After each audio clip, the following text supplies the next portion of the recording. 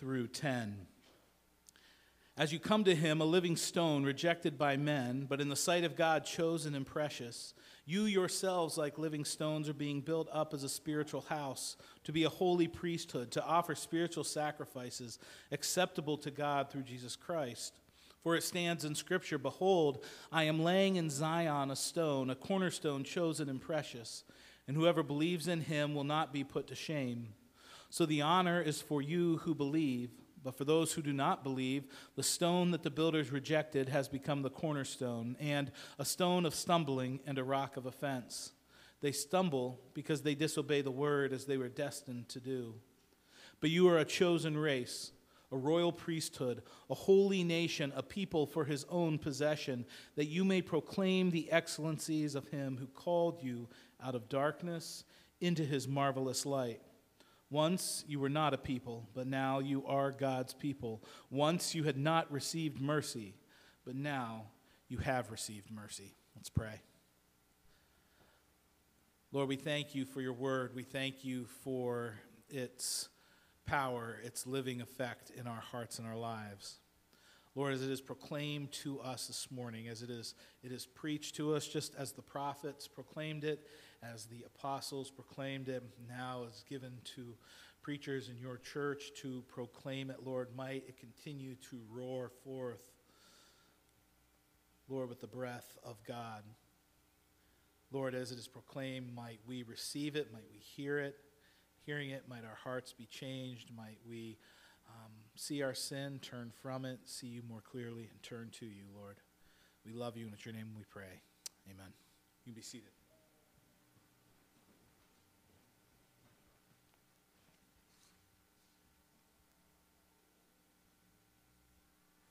As Dan mentioned, I'd be grateful for your attendance and for the transfer of my personal pastoral credentialing into the PCA, the Presbyterian Church in America.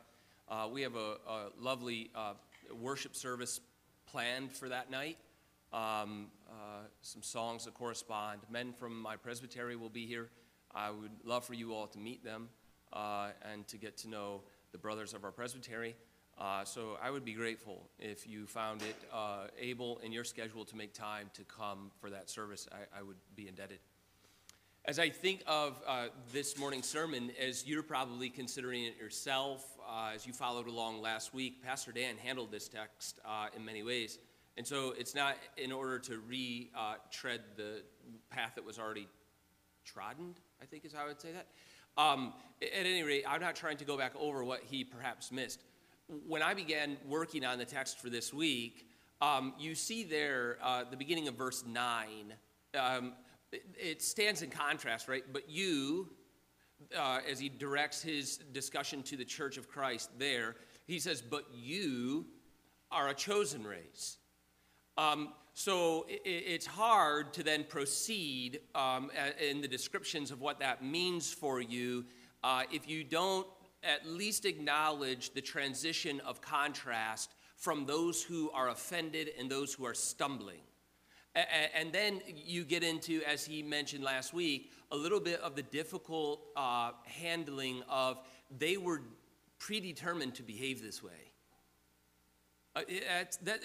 There's no doubt that speaking and explaining and reading and discussing the doctrine that seems to be most of what seems to be, I don't know if it's fair to say, a lightning rod or a difficult issue among evangelical Christians from different traditions as the doctrine of election.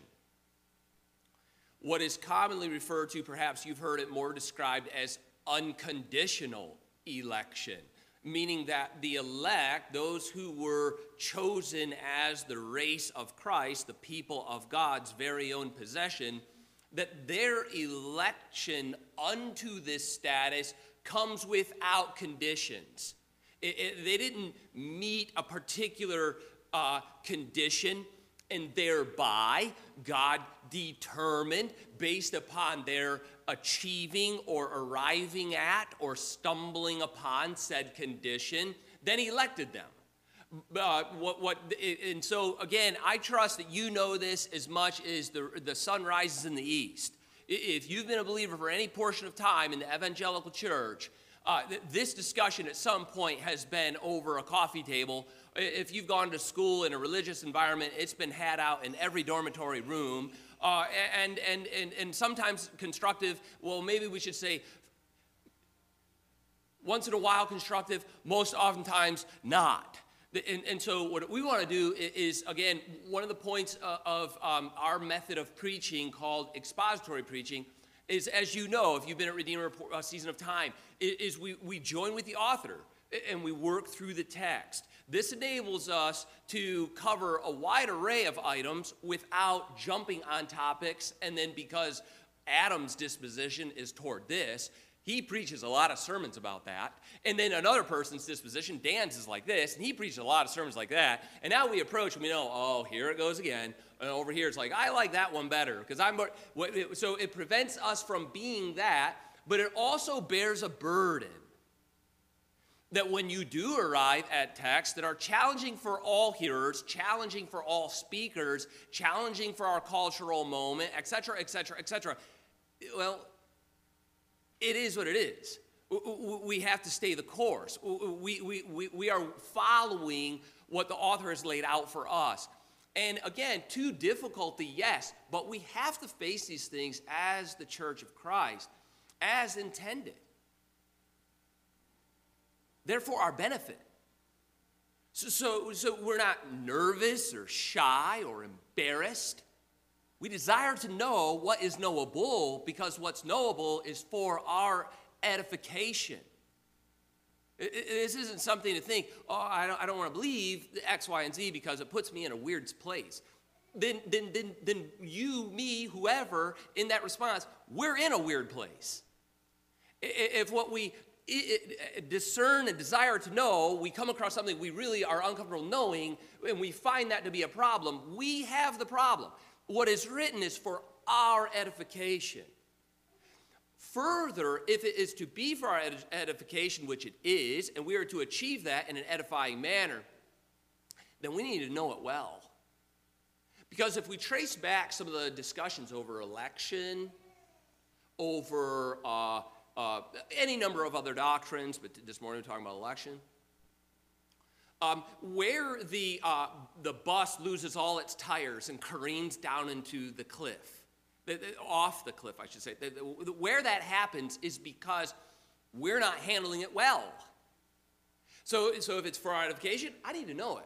And if I'm to know it and it's to be edifying not only to me, but to my neighbor alongside of me, then I need to speak well and think on it clearly and be able to communicate it effectively. Otherwise, it just becomes that noisy gong and that clanging cymbal, and it's not helping me, it's not helping you. It's a disaster in our discussions. So what I want to do is I'm going to get to 9 and 10. Verse 9 was actually our kind of thesis verse for Redeemer at our very earliest portions when we were planting Redeemer. That was the purpose statement that we came up with in maybe 2007-ish. Prior to arriving in Pittsburgh, we thought, what is something that would define or clarify Redeemer's purpose? What is my purpose, your purpose as a minister? Well, it seems that we've been redeemed for the purpose of proclaiming. So he drew us unto himself in order that, with purpose, that you would go forward doing something, namely proclaiming his excellencies. Now, again, it's not that I am doing it and Dan is doing it or any other minister of the gospel alone, but that you are doing it, that the people of God are doing it by head in their thought life, by their heart, as Reformed theology breaks down in that three-form ethic, head, heart, and hands. So in the heart, I'm proclaiming, I'm meditating, I'm coming, I'm prepared, I'm singing, I'm exhorting. So in my heart, I'm proclaiming his excellencies. And then in my hands, in the way that I behave, in my ethical movements, I'm proclaiming his excellencies. In other words, I'm kind of back where Peter started. I'm pursuing a life of holiness because he who called me out of darkness and placed me in his marvelous light is holy. And he drew me into light in order that I would live in the light, in a manner of movement and ethics and thought and heart and meditations. So 9 and 10 has a place in Redeemer's history for quite some time. I want to be able to handle 9 and 10 well by coming out of the last part of verse 8, and we'll get there in just a couple of moments. But there is a kind of a faithful summary of our understanding of Scripture that will help us to handle 8 and 9 as the contrast. They stumble, it's offensive to them, and I want you to understand this. This is a part of their destiny. And in contrast to that destiny, I want you to know yours. That's the pivot, right?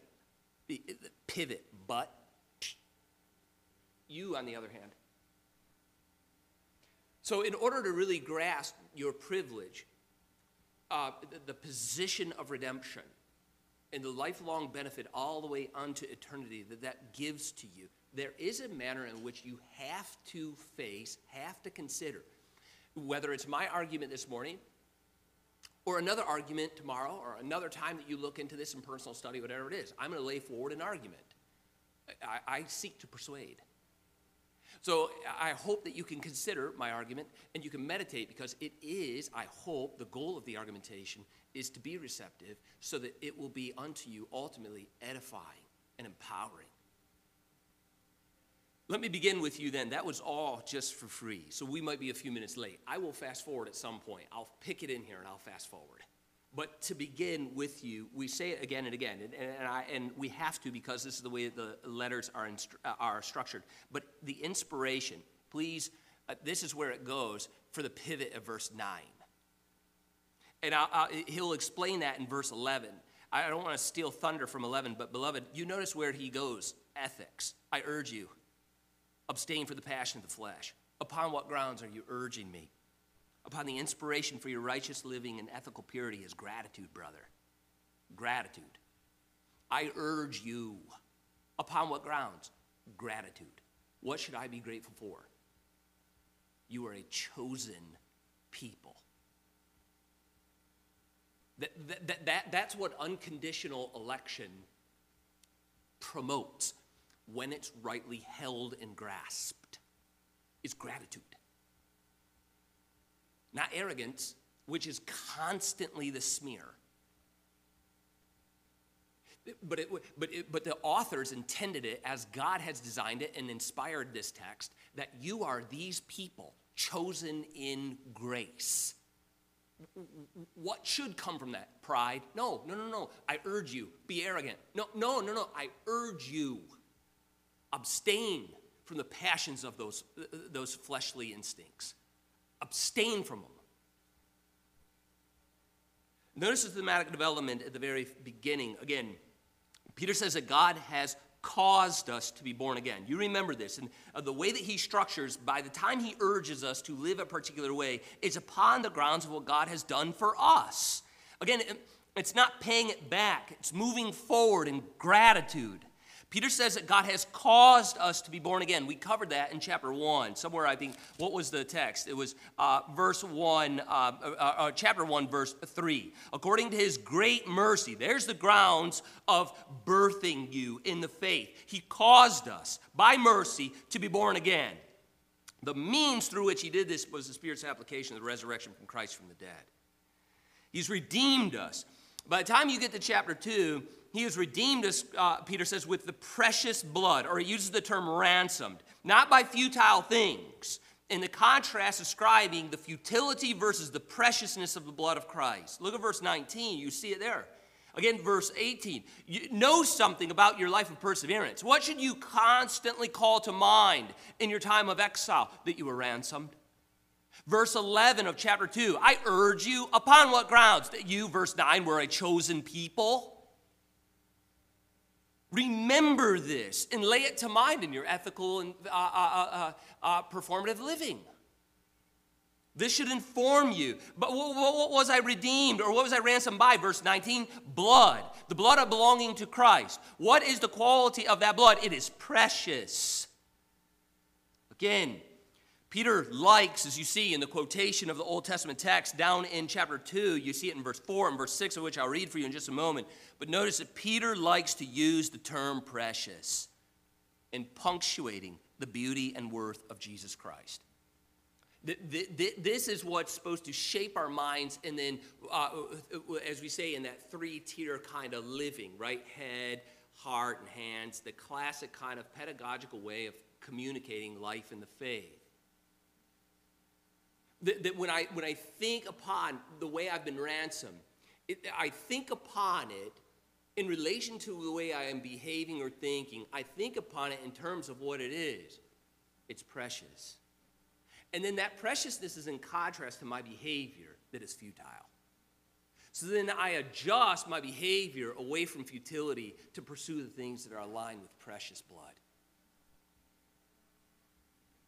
Notice the way that he describes it, as I said, drop down in chapter 2, verse 4 and verse 6. He reiterates the same issue of verse 19. Now he's speaking of the stone that Pastor Dan covered, verse 4. As you come to him, a living stone, and then we'll get into the rejection here in a few moments. But in the sight of God, this is who he truly is. He's chosen of God. I grasp that. And precious in his sight. That's why you need to remember in your time of exile that you've been ransomed by this very precious blood. And then drop down to verse 6. For it stands in Scripture, as Peter uses the quotations, he enjoins preciousness to the blood and person of Jesus Christ for your consideration in your life of behavior. Verse 6, it stands in Scripture as he quotes Isaiah. Behold, I'm laying in Zion a stone, a cornerstone. And now we know something of this stone in verse 4. It's chosen, yes, yes indeed, and precious. Again, by the time he gets to verse 7, he speaks then this way. Look at the end of verse 6. This is the outcome of the preciousness of this stone. I'll say this, I'm laying the cornerstone among the people.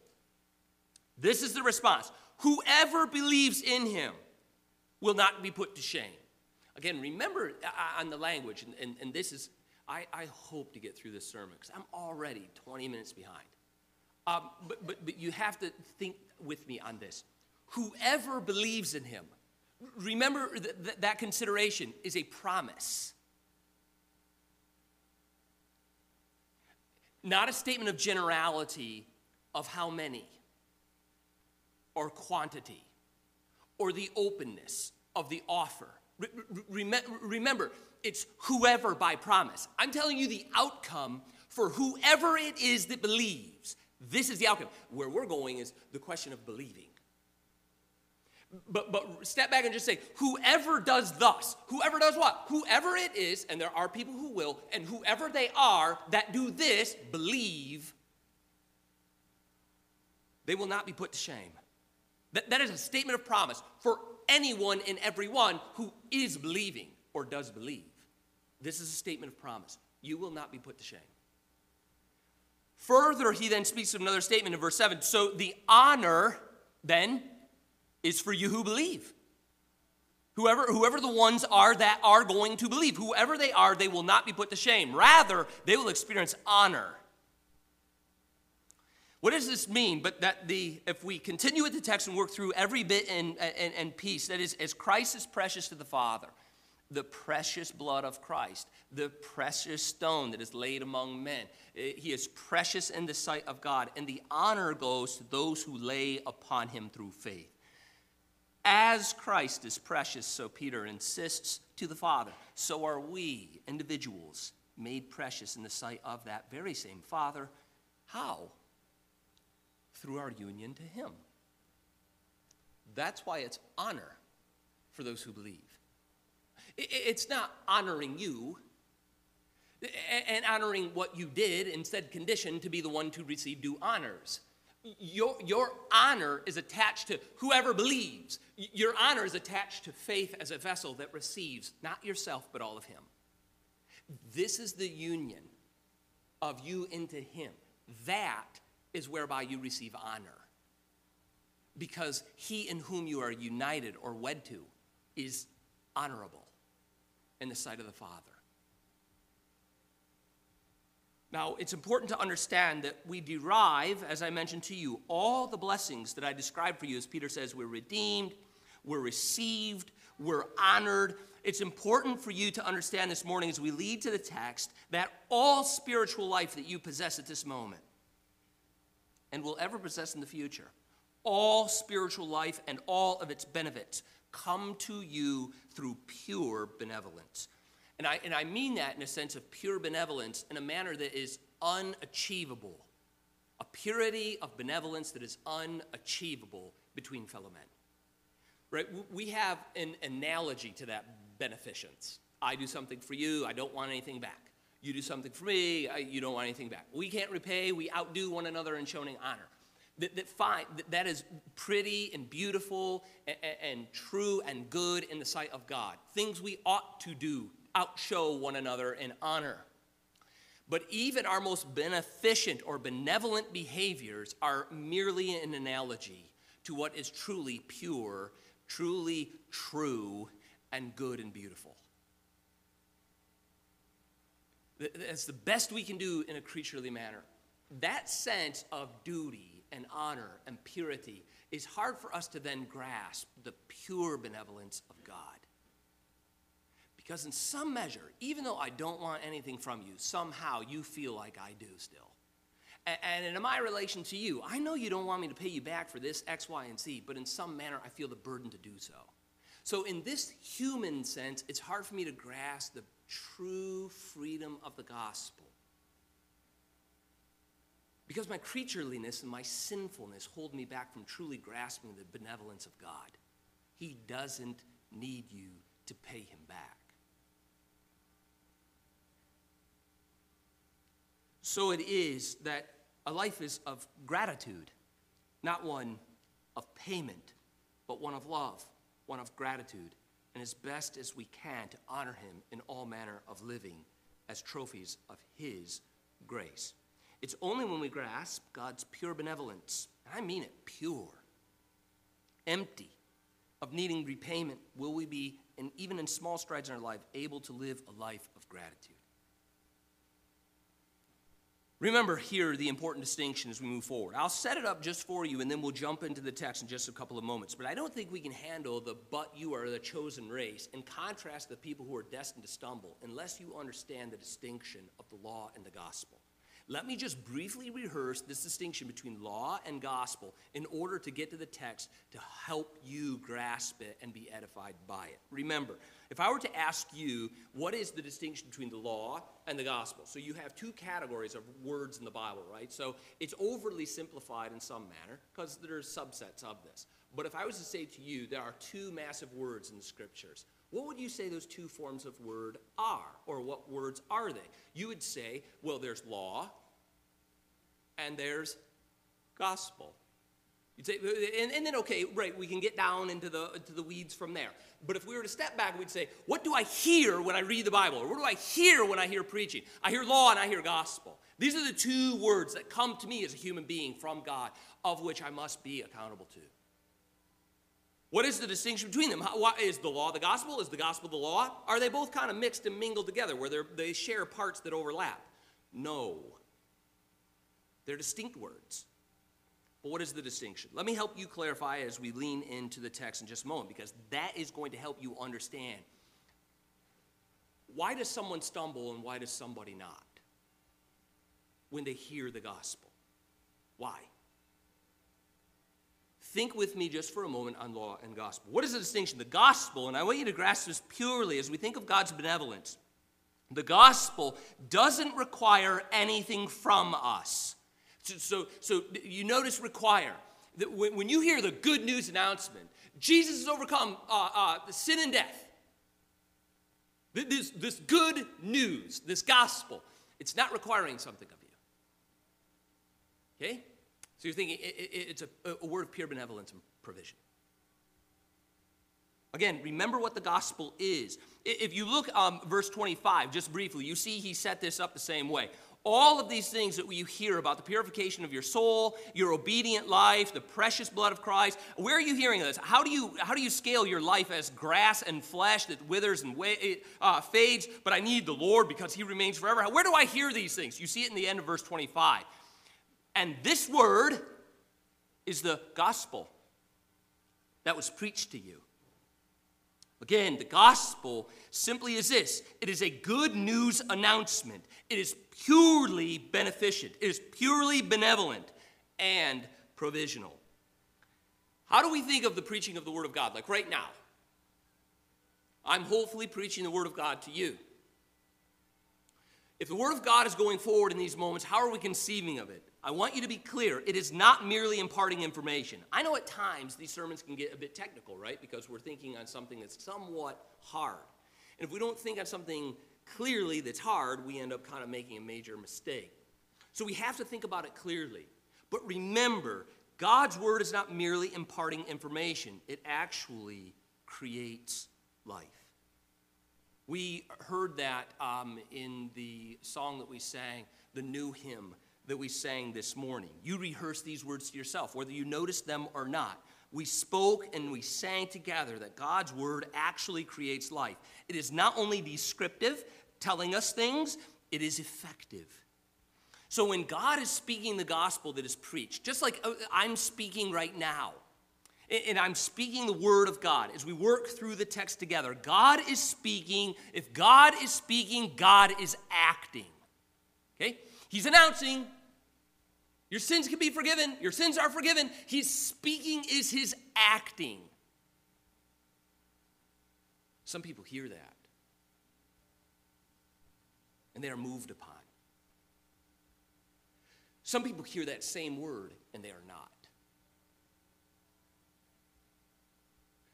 The word was preached. Peter just said, this gospel was preached to you. They heard, and some were changed. They heard, and some were not. This is what we're peering into this morning. Think of the law just for a moment as we continue. The law, all right, there's gospel, doesn't require, and then there's the law, which is opposed to provision, and it purely requires. I want you to grasp this just from your own sinful standpoint. When you read the statements of the law, and I'll simplify it again. When you read the Ten Commandments, we'll just simplify it again. Just the Ten Commandments. So just think of this together with me, because you know the Ten Commandments. So when I say to you the law, it can be like, ooh, I don't know what law, what we'd necessarily be referred to. Okay, 10 Commandments. The 10 words of the Old Covenant. When you read these words, recognize they are opposed to providing for you. They purely require everything of you. When it comes to the law, it makes demands. Thou shalt not. That's the demand, period. Thou shalt not be found doing it, period. There's no provision for you in doing so. It makes demands. It tells you where to go, what to do, and how high to jump. An example, if you were to think of the law, the 10 Commandments, think of them in an instrument fashion. If you were to pick any instrument, you'll probably outdo me in thinking on instruments at some point. Meditate on it and get back to me. You can email me, Adam@Redeemer. But if I could give you one right now, I would say one that really is helpful is think of it as a compass. The law, it goes that way. That's the way that you should go. The distinction is, however, that compass, if you were lost in the woods today, or the guys who are doing the Ruck Limbaugh, or whatever, you get lost in the woods. You pull out your compass, this way north. Great. All you've done is told yourself where you need to go. FYI, the compass will not take you there. It won't go due north. Oh, the compass took me there. No. The compass pointed you there. This is what you think in the terms of the law. It will tell you where to go. It will not get you where you need to be. Okay? Scottish preacher Ralph Erskine, and you know this one, I think I've mentioned it to you before, but he famously once wrote it this way. And I want you to hear this very clearly as we jump into our text in just a moment, I promise. But again, if we don't think this clearly, we'll think it poorly. He once wrote, a rigid matter.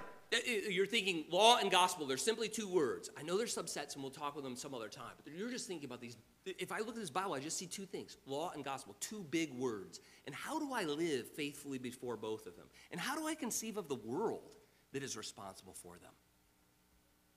So he writes, a rigid matter is the law, and he's exactly right. And then he goes on to describe it this way: demanding brick, denying straw.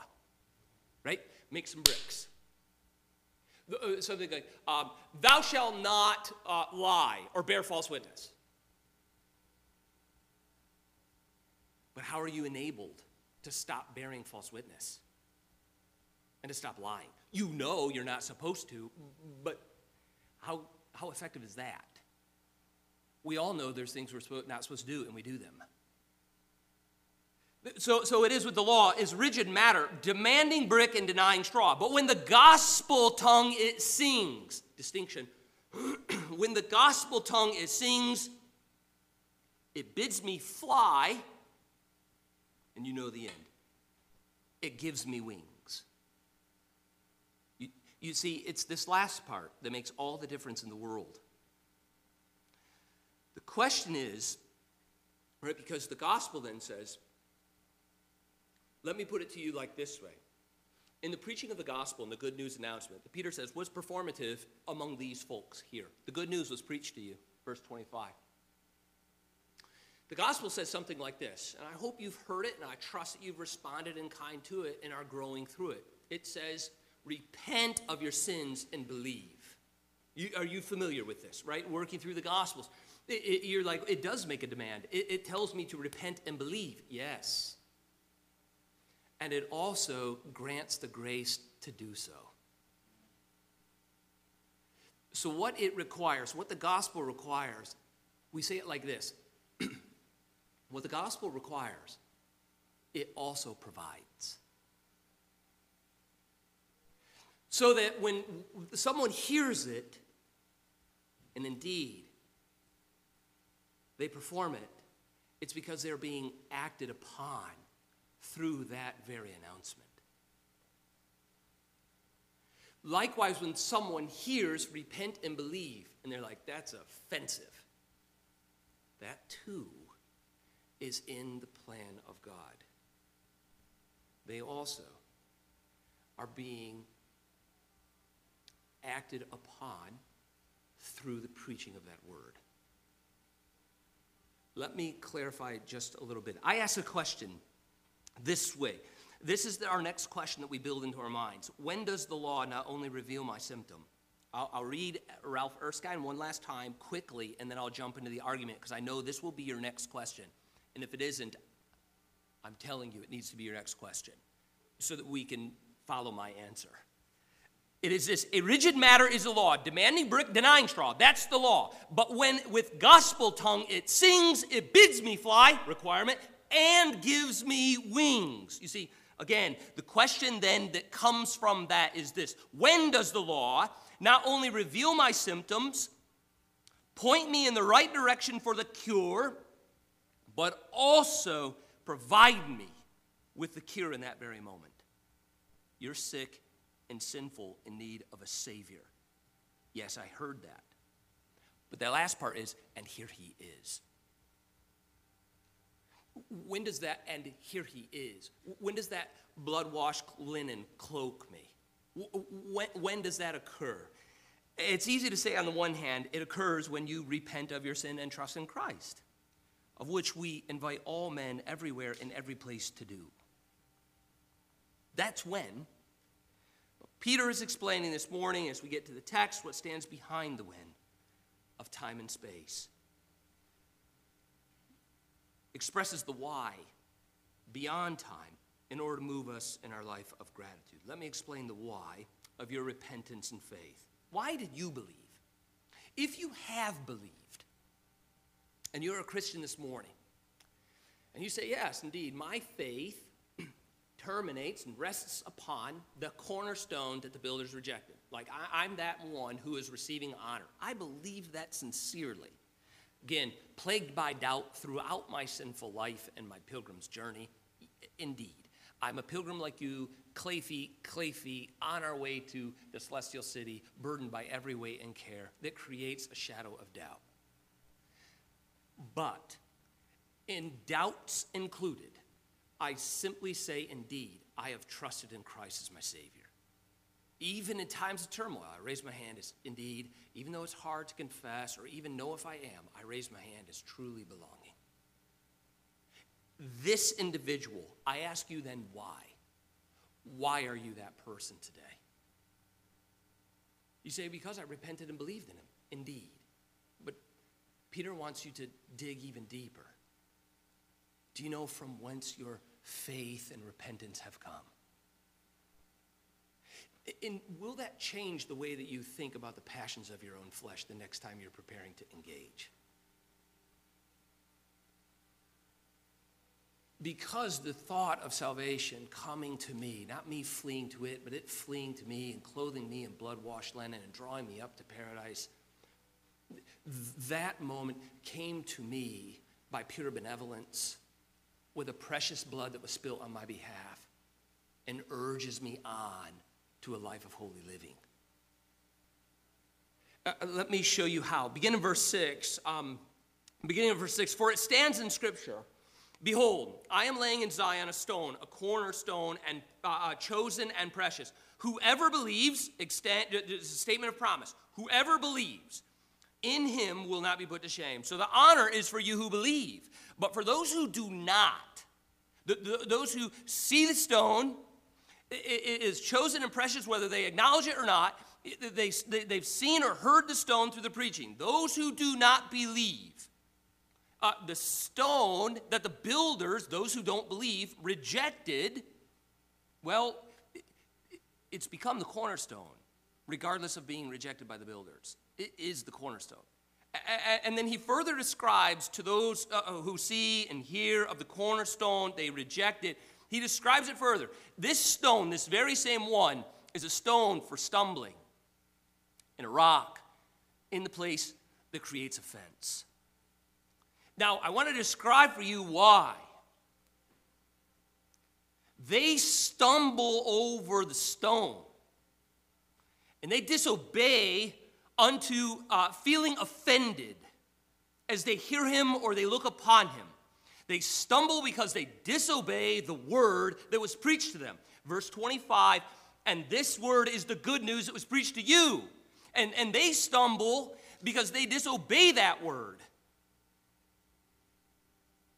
And then here is the crux of the matter, what stands behind it. As they were destined to do. But I want you to know, who stand here as fruit, bearing fruit from the vine. How did you get here? You're a chosen race. Elected. You're a royal priesthood, a holy nation. What does this all amount to? You're a people chosen for his own possession. He possesses you. For what purpose? That you may proclaim his excellencies. But what has he done for me? He's called you out of darkness and placed you in marvelous light. Grasp this, he says in verse 10. At one time, you were not a people. Do you understand? But now, you are God's people. Do you understand? Once you had not received mercy, but now you have received mercy. Now, when you look at that text and you consider there are two people here being presented, or two responses among mankind.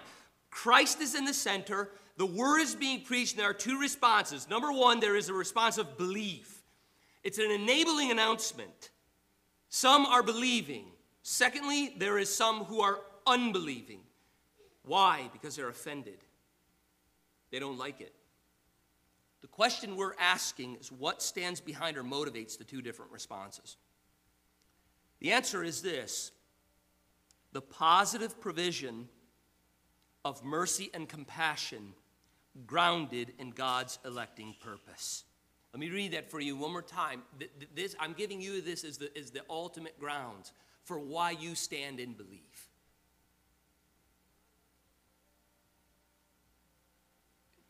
And which should anchor your soul in times of doubt. I know you have them. I know you do. And I face them too. Shadows rise, tempests roar, etc., etc., etc. Life goes on. It creates doubt. a surety and an anchor of the soul is that you can't fumble away what wasn't actually just your best decision you ever made. My anchor holds within the veil. How can I be so sure? Because what stands behind your standing and giving testimony that you belong to Christ is the positive provision of mercy and compassion grounded not in you, but in God's electing mercy. The purpose of God's electing mercy. So the question for all people born in sin and iniquity is this: how can we be saved? Or if you're an individual here who indeed has been saved, how was I saved? From my sin. Because the question isn't just for someone else, it's for you. So that verse 11 will urge you as a sojourner to stop your behavior and persevere in holiness. Again, it's not a one-time act. It's a regular recurrence of remembrance. I belong to God. How did you come to belong to God? By his electing mercy. What price did he pay? The precious blood of Christ. He tells you that again and again, verse 10, once you have to understand. Yes, indeed, you're a chosen race. God called you out of darkness. You have to understand it's not just because of you. Verse 10, once you grasp, you were not a people. So the question is, well, then how did I become a person? How did I belong to the people of God? And the answer is we can only be, or we have been saved from our sins. I want you to understand this, solely by God taking the initiative. Solely by God taking the initiative. This is what Peter is pounding in verse 9 and verse 10. We can only be saved from our sins, or we have only been saved from our sins solely by God taking the initiative. You see, your having experienced the mercy of God is not grounded in your autonomy or what we call the will. It's not why you've experienced mercy. Because you decided that day to make the best decision of your life, weighing out all the other options. Your experience in the mercy of God is grounded in God's eternal decree, whereby he doesn't simply know about you. He knows you relationally. When he says that, the psalmist declares, he knew me before I was conceived. It doesn't mean that he knew me in the sense of he knew I was a possibility throughout eternity, that in time and space I would probably be a human being. What he's saying to you is he knew you relationally. You corresponded to him. And this knowledge of you, or what sometimes we call foreknowledge, God foreknew. The knowledge of God relating to you, Paul describes in Romans 8, 29, and 30. I give that text to you, and I'm landing the plane now. But I give the text to you of Romans 8, 29, and 30. Paul describes how this knowledge escalated in your life.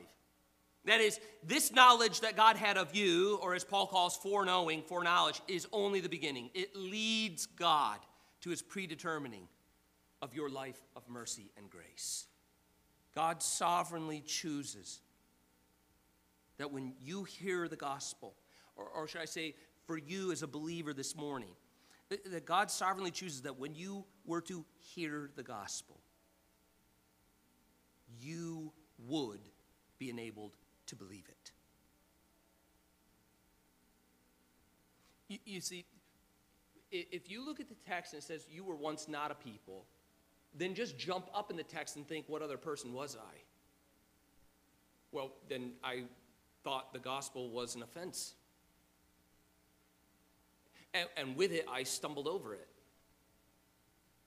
And whatever my response was, I went on disobeying it. That's just what I did with it. This was who you were at one time. Then why did I cease to be that person? Because God decreed that at one moment in space and time, you would hear the rock of Cornerstone, chosen and precious, and you would say, indeed, he is. And what was that deciding factor? The electing mercy and compassion of God. That's it.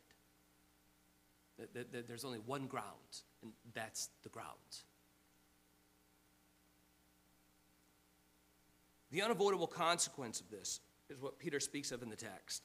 The unavoidable consequence of understanding the positive electing love of God is that he does not save everyone. It's the unavoidable consequence. And it's not something to be avoided, it's something to be grasped and understood. It's not just here in 1 Peter, it's replete through Paul. If we look in the Old Testament text throughout the prophets, it's the same descriptions. The unavoidable consequence of God's positive electing mercy and grace is that he does not save everyone. Many are passed over, and they are left in the place of stumbling and a rock of offending. They will go throughout their course of life, stumbling, rejecting, and disobeying. Without question, as I mentioned at the very beginning, this is a difficult teaching. It's divided many evangelical traditions, many evangelical church, many families, many believers, broke fellowship needlessly, but they have, over the difficult texts such as this. So I conclude with you this. How is it to my benefit to understand this? How is it to my benefit then?